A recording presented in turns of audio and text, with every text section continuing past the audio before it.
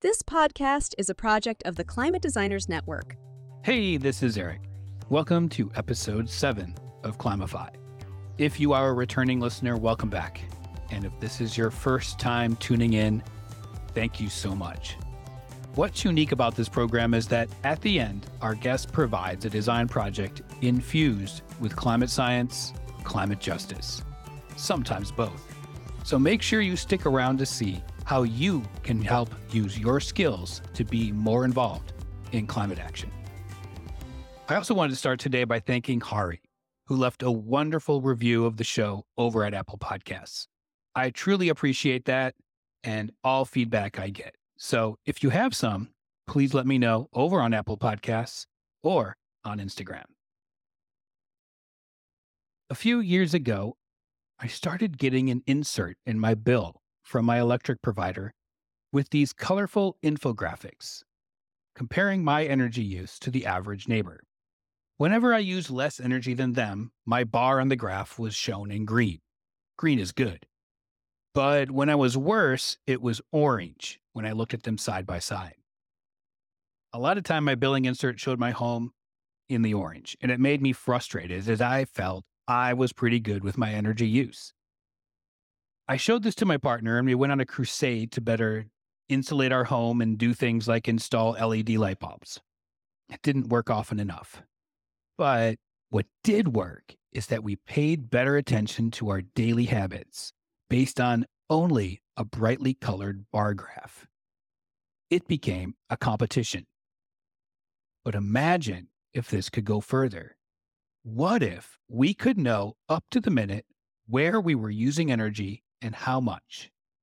What if we knew the best time to do laundry to utilize the renewables in our energy grid? Well, according to my guest today, it's coming. And for many across the country, it's already here. I know that we shouldn't have to be the ones always changing what we do to draw down our climate emissions as big energy companies still pump out coal power. But that's the hand we have, and we need to win it. My guest today has gone all in on this demand-side energy design problem working at Opower, a division of Oracle. She's representing the electricity solution from drawdown.org for this season and has some great insights on how you can use your home as a means to prevent the worst of our climate crisis. I'm Karina van Schaardenburg, and I lead design and research at Opower, which is part of Oracle within the Energy and Water division. And you can find me online, primarily on LinkedIn these days. I'm Karina van Schaardenburg over there.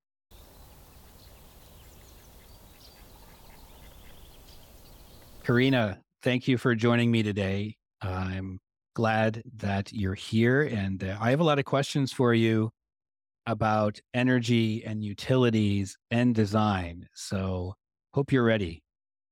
Yeah, I'm excited. Those are 3 of my favorite topics. It sounds like it. That's what you do every day. Mm-hmm. Yeah. So first off, you're at a division of Oracle called Opower. What led you there? Why did you end up working, or how did you end up working at Opower? I went on a professional journey over the entire arc of my career to really specialize in UX research and design. So that was one arc that brought me to where I am. And the other arc was the personal passion around climate change and climate action. And until I joined Opower, I didn't see a way for those 2 things to come together. So my professional, my personal passion, but I was always on the lookout for a way to basically apply my design and research expertise towards this cause I cared about. And then I found this role, and it has been what I hoped it would be, which is an opportunity to really bring those 2 things together and work on really interesting problems, but also feel good about the impact I'm making in the world. So you're a climate designer. I am, very much so. Yeah, so you started off in UX design, and is that what you do at Opower, or can you talk to us more about what your role is there? Yeah, I currently lead the design and research team, which means I'm a professional meeting attendee and strategist, essentially. I'm For a joking, but teammate, a good teammate. yeah, yeah. And I love that part of the job is, really understanding people on personal and professional levels and, really understanding what makes us tick as a group. But I really spend a lot of my time thinking about design strategy and like the long-term vision of our product suite and the near-term roadmap we need to put together in order to get us there. Yeah, so you didn't have any experience and energy before you got there, is that correct? I didn't, other than the personal passion I had that led me to read books and go to events on the side, but no, professionally, I did not have a background in energy before joining. And like all designers do, they have to learn about the different client side work that who they're working with, and that's what you did there, I'm assuming, on the Yeah, job. utilities are an incredibly complicated space to be working in. The grid is one of the most complex systems ever designed by humanity.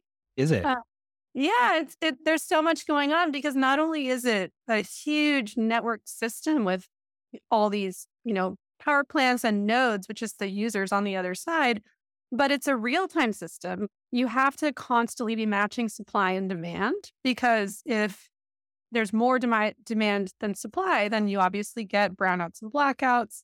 The Yeah. reverse is also bad because that's how you blow out transformers. And so there's constant real time management happening across the grid, which is really sensitive to, what power plants are online, who's using what when, and how can we nudge the entire system to be more efficient for, the climate as well as finances. A little thing could be a huge ripple effect in the energy grid. A little Yeah, we want more people to get electric vehicles, for example. But if we get too many electric vehicles behind a transformer without planning for it, it can oh blow out no. that transformer. So, awareness is a really important part of creating the grid of the future to like have visibility into what's happening behind the meter and how we can really help those end customers and utilities make good choices, being aware of each other. Well, I know that, electric vehicles are something that here in the US, I'm reading some of the statistics on it, which I don't have at the top of my head right now, but the amount of EVs is increasing quite considerably. And I'm hoping, right, maybe you can clear this up for me that there is some planning happening behind the scenes for that, or are we going to have a lot of brownouts in the next couple of years? No, there are a lot of smart people working on this and forecasting, and we want EV adoption to ramp as quickly as possible. We need to meet our climate goals. But you're right that there will be shocks to the system if we move quickly without that visibility and transparency. What do you find most interesting about working in energy? Oh, so much. What's most interesting? Well, one of the things that I love most about talking to utility customers about how they use energy is that there's so much variation. Hmm. There's different user needs based on whether people are renters or homeowners, based on what people have in the home. Some people have gas and electricity, and other people just have electricity. Yeah. And some people have huge households, with 10 plus people, and other people live alone. And so, how much control you have over your energy use and how much help you need from your utility in making better energy choices and what that looks like is so widely varied. And so, I just feel like it's really hard to get bored because Yeah. every time you feel like you've got it sorted, right, there's another population you need to think about all of a sudden, like you have to start thinking about like solar panels. How do those overlap with people who have electric vehicles? There's a lot of nuance to dig into that I find really fun to think about. You think like some of the design training you had has been helping you here, or is it something you just had to learn while you were at Opower? Yeah, all the design fundamentals are the same here as anywhere Oh, else. But wow. Great. you need to focus on the end customer. You need to use, all the tools in the design thinking toolkit to really tie our solutions back to who we're designing for, right? Mhm. That's like at the core of what we do and what I've been focused on at every past job as well. But what's novel is just the scale of what we're working Right. on, right? Our audiences everyone potentially who uses utilities, right? So we really need to think broad. And also just how fast moving the utility landscape is these days. Hmm. Things in utilities historically haven't changed that quickly, but now with things like the IRA passing and with climate effects really ramping up, we're seeing an unprecedented moment in the utility landscape where we really need to move a lot faster than we ever have before. And that's a really exciting thing to be working on and is really different for me compared to where I'd worked in the past. The IRA is the Inflation Reduction Act passed in Right. 2022. What have you seen like where you are in terms of how that's affected your job? Has it started to trickle in yet or not yet? Yeah, our regulatory team has really been digging into it and understanding the impacts on the industry. I think we're all excited about it and are really hopeful that this can be an accelerant towards some of the measures we know we need to get end customers to take, specifically around weatherization, electrification, some of the larger actions that will really help set us up to have a more climate resilient building stock in the future. Yeah. Okay.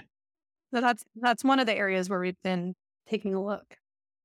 So this makes me happy that we this that has caused a little bit of a shift in the energy industry because it's so important to be, I'm preaching to the choir here, moving towards clean and renewable energy for our climate. And I'm glad that it's happening.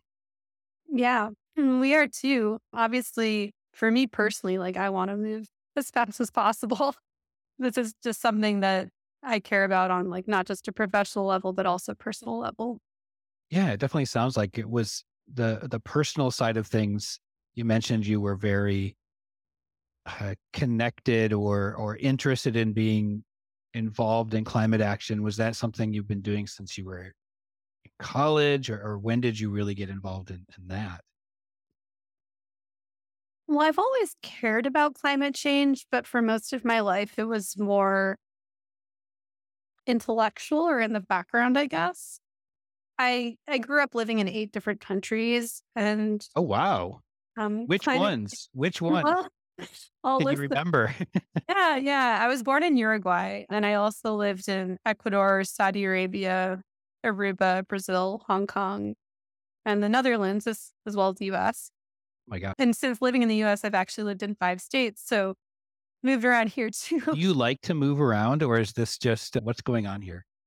Well, growing up, I didn't have much say in the matter, right? It Well, was sure. Yeah. Yeah. my parents' jobs. But, since growing up, I've moved for school and for work. So never was I just like, I just think I'll check that place out. There was always a reason behind it. But I guess you'd say I'm more comfortable with it than maybe a typical person would be.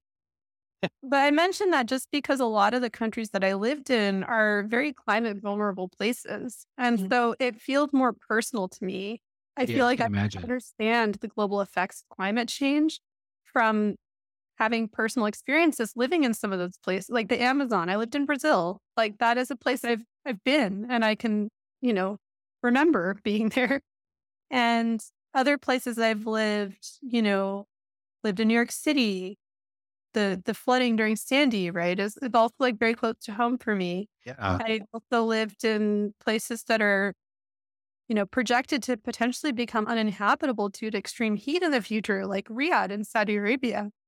So for me, those things added up to really drive me as an adult in my career around 10 years ago to say, like, how can I do more? Like, how can I sort of take my career that I've been building and working up to and think about what's going on in the world and do the most good I can with the skill set that I have. Yeah. Well, solutions, right? That is, their skill set can help there with creating solutions, and that's a huge, if not the main part of this season of Climify, is to get to these practical solutions that we have. They exist, and it's just like the willpower, the political willpower to implement them. And I'm going to read a stat to you that I got earlier this week, and if you've heard it, and if you've if you can, I guess, talk more about the statistic too, because it's a good statistic. So the IPCC report recently came out, which wasn't so hopeful and nice. But I read here in a study that was funded by the Department of Energy that the US will reach 80% clean power, which I want you to define for me, clean power this decade. And it's a lot of it's thanks to the Inflation Reduction Act or the IRA. And that puts the US on track for 100% clean energy by 2035. Is that something you've encountered in your job? And can you just talk more about what clean energy is and why we can be so hopeful now about our future? Yeah, I'm curious to dig more into that stat. If you want to send me some materials, I can take a look later. But I will. you'll hear some, I guess, the major difference in like the climate community and how we define clean energy, right? Is do you mean renewables purely, or do you mean carbon free? And the distinction Yeah, there, where you consider nuclear, right, to be clean or not. And that's a there, good question. Yeah. not everyone will agree on whether that So should. that's why when I saw clean, I didn't see the word renewable. I got excited when I was reading this. It's from the National Renewable Energy Lab. Okay, So great. that's where it came from. Great. Well, I obviously don't know how they're defining it for the purposes of that study, but that is helpful. The work that I do is more on the demand side than the supply side. So I'm not very involved in how utilities make decisions around like what is in their power mix, right? So what I do is to work with my team to say, how can we make the best use of the electricity that's on the grid and gas too, Yeah. to make sure that none of that is being wasted. Like if someone is going to use a therm or a kilowatt hour, how can we make sure that it's actually improving their quality of life? It's not, Right. going to like heat or cool an empty house. Right. A lot of people don't understand how their actions actually show up, not only on their utility bill, but also, in their overall energy use. So just helping connect people more to their everyday actions and showing them what the end result is can help people make better choices and make sure that like we really are maximizing the stuff that's on the grid, and really like then encouraging utilities to move that grid to be the cleanest source as possible. And we're like the listeners here, designers, everyday Americans, right? We're on the demand side of the energy grid, right? We're obviously not, unless we have solar panels in our house, we're the demand side. Yeah, demand side, unless you happen to also work at a utility, then you That's might true. That's be. true. Right. Then you're both. And that happens, right? Mhm. When you're on your job, you're leading the design team. How are you thinking about I would probably say like many audiences in the US when you're designing your products, like what what kind of process are you going through? Because I'm imagining it's pretty challenging, right? To create these tools, I don't know what you call them there, for us to encourage responsibility and to see our impact. Mhm. Yeah, most of what we design is communications that use behavioral intervention. So our all of our work is very steeped in behavioral science to give people the information that they need to make behavior change, to actually like change not just how much energy they're using, but also when they're using it. For example, if they're with a utility that is worried about peak use, like Mhm. we have products that encourage people to use less during those peak hours. Products, is it like apps, or tell us more about what you mean by products? We have a lot of outbound email campaigns that have deep personalization baked in to reach out to people with information about like their home and their energy use. Mm. So there's a lot of outbound work we do, but we also have web experiences that are designed for utilities to embed within their experiences that can help people dig into their energy use and to understand, like, how does my use compare to last month or a year ago? How does my use compare to other people's? How does my Mm. bill down. Like all of these different experiences are things that utilities can buy from us and show to their customers. Yeah, I get one every month, and I think it's coming from, I have a Nest, which I think is now owned by Google. And I don't know how I feel about that, but they send me this email and it shows you how much I used last month and how much I used this month. And I feel like the good thing is I think that makes me feel competitive and like I want to use less energy than the month before. And sometimes I do, but if it's cold outside, that's tough. Yeah, It's blankets and sitting on the couch if I don't want to turn up my heater. definitely. Yeah. Yeah. A lot of that is, like you said, a combination of personal choice and seasonal changes, which we're Mhm. very sensitive to in the Oh work that yeah. we do and put together. But yeah, that's exactly the same type of thing that we do, except Nest probably is just focused on your HVAC, whereas we have Probably. entire home, Yeah. our meter data. And so we can parse out the HVAC and show you how that is actually trending. Like we have the ability to disaggregate to specific end uses. Oh, But wow. we also can show how things like laundry are looking You or can get that detailed? Mhm. Yeah. Oh my gosh. I need this. We have a very large data science team. Wow. Now, is it all through like, I would say like, information graphics? Is this pretty much what you find people respond to better? Or is it, how do you show it all? Yeah, my team does a lot around information visualization and chart design, as you can imagine. Like everything that I just laid out is Chart. Yeah. basically a data point, right? Pretty charts. Right. Pretty charts. But people don't necessarily change their behavior because of the chart alone.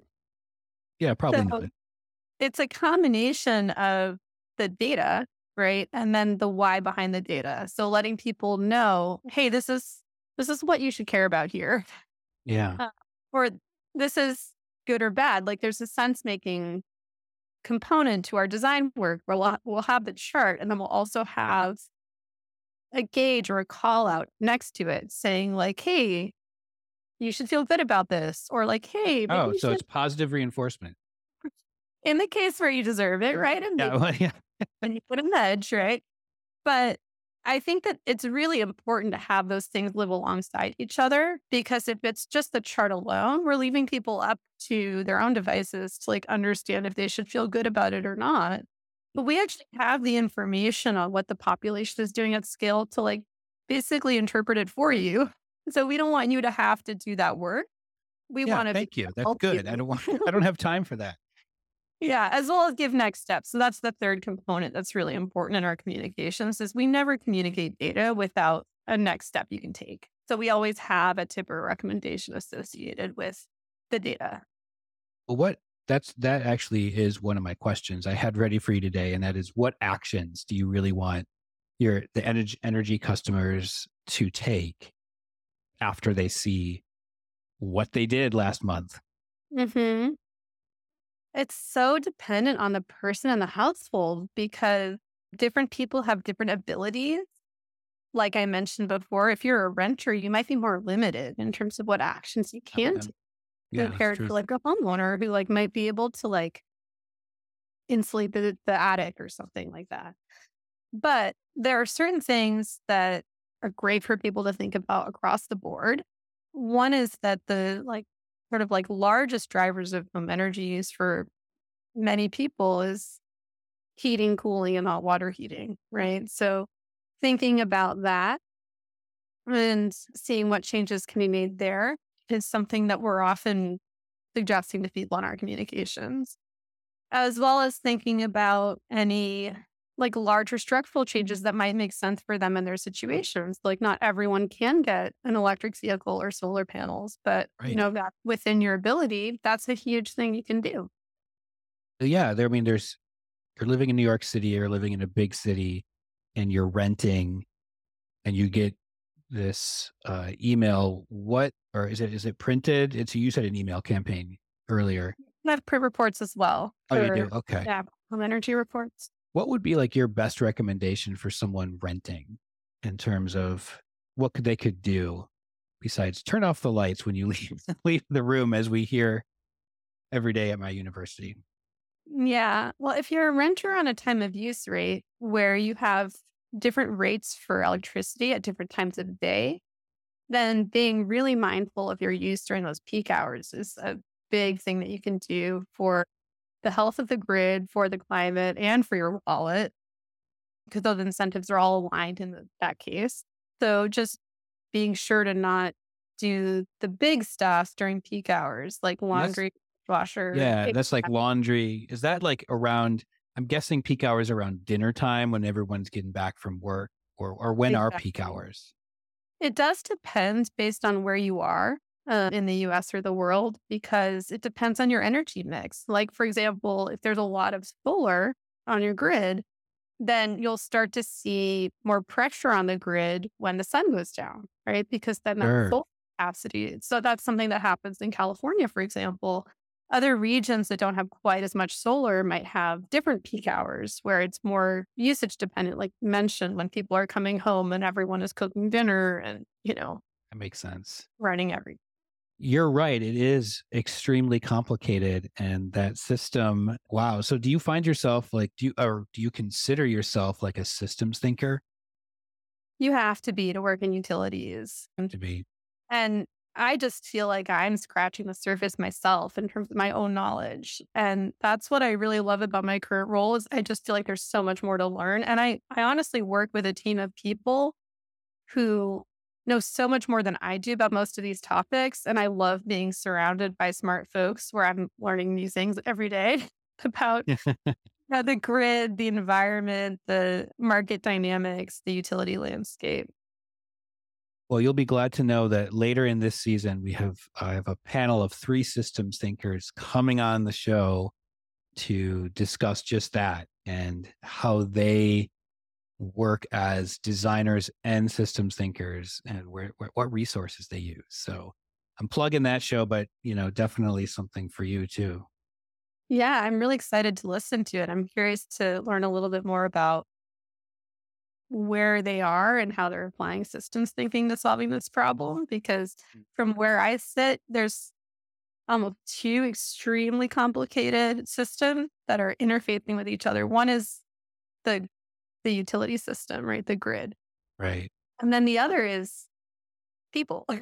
People, yeah, we're not predictable sometimes. Yeah, and everyone is not operating on their own. They are operating as part of a system where people Mhm. are talking to each other. People are paying attention to their neighbors and what their neighbors are adopting or not adopting. And that affects adoption trends. Like, people are much more likely to get solar panels, for example, if their neighbors have solar as well. Yeah, So there's like these I've heard two, that.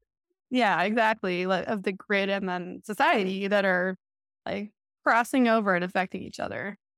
That's the whole keeping up with the Joneses, right? They get a new car and you got to get a new car, but solar panels. And we've basically productized that because our core insight in most of our communications is how much energy your neighbors are using. Hmm. So we make that visible to people so that people can sort of like have that internal motivation to keep up with the Joneses, drive them towards better energy behaviors. Yeah, I used to get that. We did switch our energy provider to be more into this community solar program, which I'm happy about, but I don't get as many of those, if any. We used to get a visual printed chart of how we compared to the neighborhood, and it made me competitive again. I was sometimes very upset about how much energy we're using compared to our neighbors. Yeah. One of my favorite stories that I like to talk about at work is a research participant who I interviewed a few years ago who was talking about how he wished that we'd stop sending him information about how he's doing compared to his neighbors. And I asked him why. And he said, I'm always doing better than my neighbors, but I don't need to hear that. I just want you to tell my neighbor that he's losing That's to true. me. So in terms of being competitive, he was like, if you could just text all, you lose again. Like that would be great.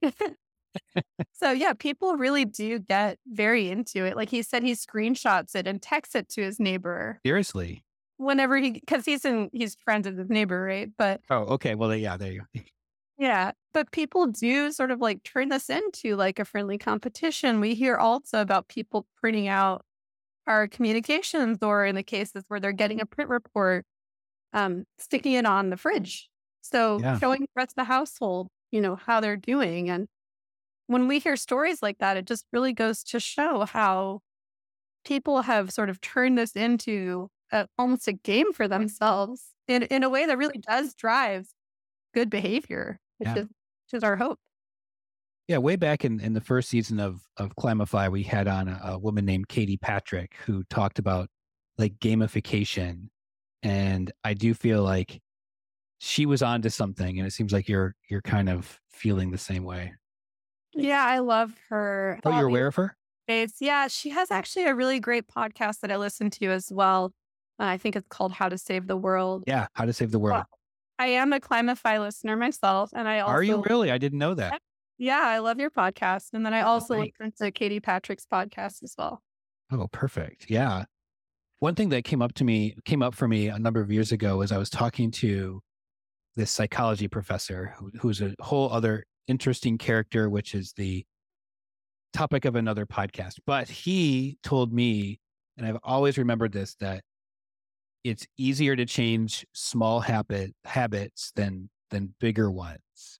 And I'm wondering if that's something that in terms of the behavioral science that you're using there to motivate energy actions, is that something that you've thought about or that you do? That's a fascinating concept to dig into, and I hate to say it depends, but it depends. Light. Everything is right. So nuanced, right? Uh, and one of the things that it depends on is a concept that we call internally like moments that matter. Mhm. So there are certain transitional moments that people have. For example, moving into a new home or getting a new family member if you have a baby, Yeah. or switching to community solar, for example, like in your case. So all of these moments are moments that change people's relationship with energy, and it makes them open to changing other behaviors or habits around their energy use. And so I would say whether it's a small habit or a big habit, like how open people might be to changing it is highly dependent on where they are in their overall journey with energy use and their utility, and whether they're in one of those transitional moments that makes them more receptive to larger change, if that makes sense. Yeah, it does. It does. Yeah, I wonder what then. So the stat I read to you a little bit earlier was about, I think it was 80% clean energy, which debatable what that means by 2030. What do you see from your vantage point? You're in the weeds there, literally, with working in energy out in the world. And what do you see coming up for us in the next 5, 10 years? And don't make me cry, because maybe tears of joy is okay. Well, there's a big push in our space around electrification, which I think is Hmm. because if we can move end uses towards the electricity grid and also at the same time green the electricity grid, we have an opportunity to really move our energy use towards more sustainable, long term, carbon free futures as opposed to natural gas, which has a ceiling in terms of how clean it can be. Right. So that's a major trend. And I think going along with that, there's a trend around revisiting the building envelope. So thinking about like air sealing, insulation, thinking about, just how we can ensure that, like I said earlier, like every therm or every kilowatt hour is actually going towards improving quality of life and comfort and not going like straight out the window, so to speak. Right. Right. And so the more we can do those two things, as well as really keep a focus on energy efficiency and getting people to make choices that encourage them to be mindful of how much they're using. Hmm. Those things together really will help us get to a better energy future.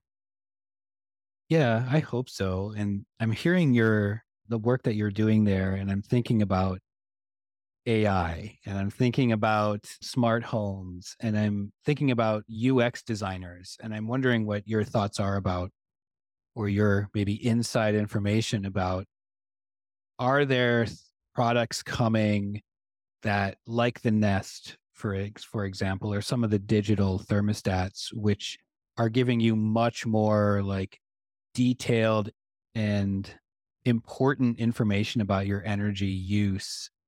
I'm imagining them in my head because I watch so much science fiction, but I'm wondering if it is just that science fiction or if it's coming. Well, I think the science fiction technology we need, many people in the US already have in their homes, which is their smart meters. So, smart meters are Ooh, what's that? I need AI. that. Yeah, I think you may have one already based on what you've told me about your home. So it's a meter that talks to your utility about the energy use in the home more frequently than once a month. So historically, the meter would keep track of how much energy you were using, and then someone would come by your home and read the meter, right? And then Hmm. bill you for that amount, right? Oh yeah, But there's no information beyond that in terms of when you use that energy. yeah. So with this new metering infrastructure called AMI that many people currently have in the US and more every day, we're able to get down to the hour or even the 15-minute level in terms of what is happening in terms of energy use in the home. Okay. And what that lets us do is that lets us understand like how much of this energy use is happening during like those peak hours where the grid is really constrained. And can we help people be really targeted in their behavior change to really focus on those times when energy is most important to reduce? And it also lets us do things, like I said before, around disaggregating to different end uses because our data science team is able to take a look at that data about like what's going on in that home on this more granular level and say like, hey, this 2 hour period, there's like an energy use fingerprint that looks a lot like someone running a washer and then a dryer, right? Hmm. We can attribute that use to those end uses and actually give people more detailed feedback around like what they're doing when and I help see. them understand like which end uses would most benefit them to rethink or change. And so when you say like a sci-fi future, I'm like, we're getting there. We're I getting there. know. Technology that's currently in the home, a lot of people just don't realize the benefits there. And, it's really our job to like help people understand the power behind some of the data that we're currently able to collect and report back to customers today. Yeah, I think there's a lot of opportunity there for designers, even design educators in the classroom, to think about projects where it's taking what you're telling us and say, what would that interface look like on your wall or on your phone or on your TV, or something that can motivate behavioral change. I love the ideas of positive reinforcement because that always gets to me, like going back to getting that gold star on my Mhm. spelling assignment in third grade. So that always motivated me to do the same next time. So Definitely. And I think you're right that there's so much opportunity around different channels. And one of the things that I think a lot about is like what makes sense for a push channel and what makes sense for a pull channel. Like what makes sense to provide to people where they can go in and dig in if they're like noticing something weird on their bill and really understand what's going on. And then what makes sense to alert people about where they don't necessarily have to like remember to go dig in themselves, but we'll just let you know if something is weird, yeah, right? There's can this rely whole on you. concept in UX that I've thought about a lot at past jobs as well that is highly relevant here because people don't necessarily want to dig into their energies and spend their time digging in on a Oh website no. when it's competing with like the new season of Ted Lasso or whatever. Oh You know, yes. Ted uh, Lasso. might be more interesting looking at, right? So it's also on us and the utility and, other players as well to be more proactive, to say like, Mhm. hey, even though you haven't been paying attention, there is something going on here that like you might want to look into because it's costing you a lot of money. Yeah, like, washing all your clothes at dinner time. Right. Or like charging your electric vehicle when electricity is most expensive. Like that'll really get you. Ugh. Yeah, I can imagine if one day I have one, I'll know not to charge it at certain times because, like, Hmm. I guess, like, I'm thinking a little bit here as the cynic, and there's some like individual versus collective actions that are coming into my mind. And so the sad fact is that, 100 companies are responsible for like 71% of all of our global emissions. And, do these little individual things matter about plugging in your car? I get it matters to your pocketbook, but I'm interested in your thoughts about that because it's something that I hear as kind of a rebuttal from people a lot. Like, it doesn't really matter because these companies, they're messing it up anyway. So what can you really do? Yeah. I have heard the same thing as you. And I thought about this a lot myself before I took this job, right? Like I'm in it to make the biggest dent I can in Yeah. carbon emissions. Yeah, me too. And so in thinking about where to go, should I go work in like corporate sustainability? Should I go where I am at Hmm. Opower? There's some other place where I can have the biggest impact. And ultimately, I think Opower is a really exciting place to be for that dichotomy for a couple of reasons. Like, first of all,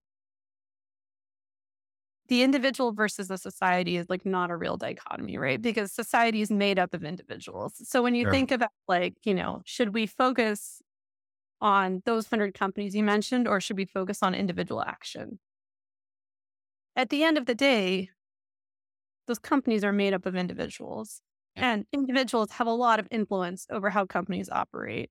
Yeah. And so I think that split has maybe not served the climate community by sort of pitting two groups against each other who like need each other actually. Like Yes, we need that's true. every person to care and act. And we also need to operate at a societal level. And one of the ways that we get there is to get the individuals to influence each other, which is what our products are really focused around, Hmm. in order to push society as a whole towards a more sustainable place. So I have a statistic actually that's really exciting around some research that we did with the Brattle Group, thinking about basically from the utility point of view, like how much the supply side matters versus how much the demand side matters, because that's Right. kind of the individual versus collective split in my world, right? That we're working within. And same thing, it's a yes and conversation. It's like we Yeah. need to focus on the supply side and we need the demand side Yeah. Good involved. old improv. Yes. And Yes, and yeah. And so the stat that I wanted to share is that the Brattle Group found that if we boost customer actions in even just like a minor way, by 2040, we could avoid 534 MMT of emissions, which is the same as closing half of all US coal power plants. oh, wow. That's, just purely by engaging people on an individual level to focus Yeah. on That's what you electric do. efficiency. Exactly. Like using behavioral science and all of the design tools in our design toolkit. And I think that that's so exciting because that's not going to solve climate change on its own. We still need the supply side involved too, That's true. right? But the end customer piece of the puzzle is a big one. And it's one that we have the tool to motivate today because, like I said, using design thinking and all of the tools that we have at our disposal, we already know how to engage end customers. And so we need to not only like do that, do it well, and keep innovating around that space, but we need to do that in addition to all of these other things, like not one or the other. I'm excited about that because I do think that with some of the new things coming out with AI, that there is some even bigger possibilities because the technology is just it's just really shifting more quickly than I ever thought it could. And I'm looking at it from a hopeful perspective, like you are. So one of the unique things about this show is that we ask the guest, you, to switch shoes with me, the design educator, and help us create a design project or a design class with the knowledge that you have to impact or to increase the climate action of our design students. So if you were to teach a class or a project, it doesn't have to be a class, knowing what you know, what would you do? Well, something that I think would be really interesting for any climate design classroom to dig into is to just focus on one of these populations of energy users and say, like, what might the best engagement solution look like for them to Hmm. get that back, right? And you can define that any way you like. Like, you can define that based on end uses to say, like, let's think about the best energy engagement solution for solar customers. Or you can think Yeah. about income, or you could think about locations. Say, like, okay, like let's look at people who are in really arid, hot climates and think about Yeah. like what information they need if they have huge seasonal swings in their use. You can think about people who have like really leaky homes, or you can think about people who, for example, have huge families with a lot of people who they live with who are not engaged and don't care. Yeah. We often hear from people who pay the bills saying, like, "No, I wish my teenagers cared." Yeah. They're not the one paying the bill, right? So what do people like that need to get from us? How can we provide the right information, the right behavioral nudges, the right next steps to take to get all of these different populations to resonate with the information we're sharing, understand what they need to do to act, and then, get them over the behavioral hump to actually make a change and then see the impact and get that gold star you're talking about at the end of the Yeah. I'd love some more gold stars. We all Well, it's been a pleasure having you on the show, Karina. I think it's been very informational, especially from the energy side, the very practical things that we all can do, and the hopefulness of that these individual actions are extremely important. So I thank you for that. Where can we find you online again? Where can we learn more about the work you do? Yeah. Well, first, I just want to say thanks so much for having me. This has been a pleasure. It's always fun to Oh, zoom you're out welcome. the day to day and think about the big picture. You can find me on LinkedIn with the latest Twitter drama. I guess I'm less active there than I used to be. That's a lot of people are saying that to me. Like a lot of Yeah. people are. I have an unspellable name. So the best way to find me is probably to look at the show description and just copy and paste. Your name will be spelled out. Just copy and paste Yeah. and write it to LinkedIn. Right. Well, it's been great having you here, and thank you for spending the past almost hour with me. Again, thanks so much for having me again, and take care. Have a good rest of your day. Climify is produced, edited, and engineered by me. A huge special thanks this season to Ellen Keith Shaw and Christine Pilot for their gorgeous work on our new branding. Matul Rashid and Mark O'Brien for their continued design help. Bianca Sandico as our new podcast manager. And Brandy Nichols and Michelle Wynn for their strategic guidance and always supporting me on helping to improve the offerings of this podcast. If you enjoy the work we all do here and you have a spare minute or two, we would truly appreciate it if you left a rating and review over at Apple Podcasts. The more folks that review our program, the higher the algorithm pushes up Climify in the search results. And in turn, the more likely we all can learn how to become climate designers.